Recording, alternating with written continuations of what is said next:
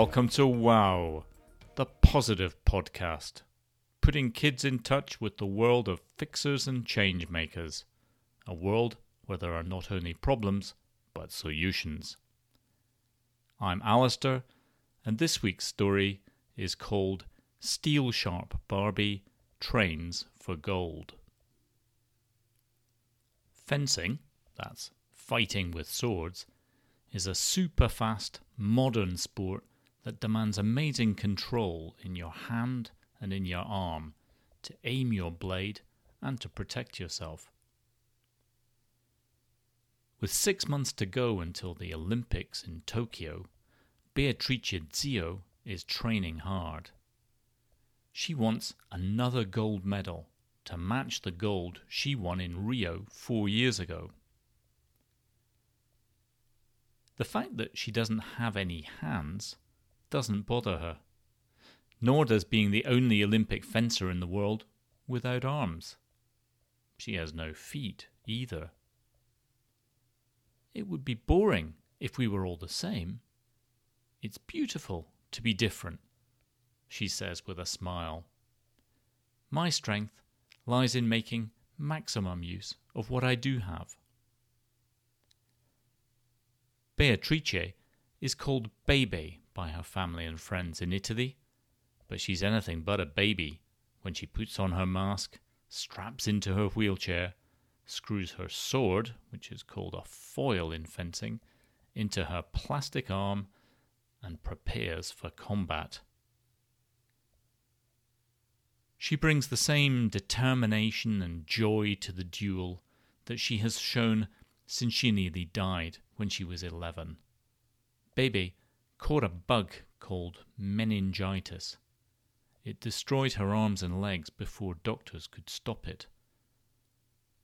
When she got out of hospital, she asked her dad if she could still go to her fencing club, something she'd loved since she was 5. Her dad, Ruggiero, looked at her and he said, "Fencing is all about the wrist and 3 fingers, but you don't have any." But let's see, though. No one's done it before, but that doesn't mean it's impossible. After she joined the Italian national team when she was 15, just 4 years later, she won gold at the 2016 Paralympics. That's the bit of the Olympic Games for people with disabilities. And now she wants another gold in Japan in August. She wants it for herself, but also to show others that we can all achieve the impossible. Bebe's family set up a charity that gives artificial arms and legs to other children who need them too to play sport.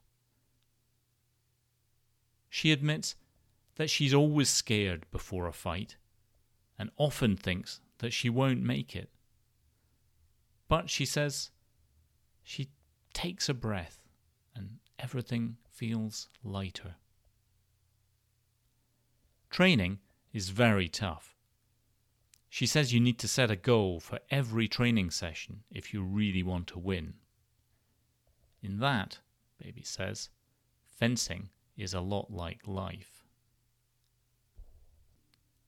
Her bubbly laughter and her determination to be herself, she never hides her disabilities or her scars, they've helped make Baby super famous in Italy. She was asked to be the voice of Void, that's a girl with superpowers, as you might know, in the Italian version of the Incredibles 2 movie. And they've just brought out a Baby Vio Barbie doll, complete with artificial limbs and, of course, a sword. Baby says kids used to tease her that she was a kind of Barbie because she had plastic arms and legs. Now she thinks it's great that there is a real doll that shows off her body and her sport. She says it shows kids, don't give up on your dreams.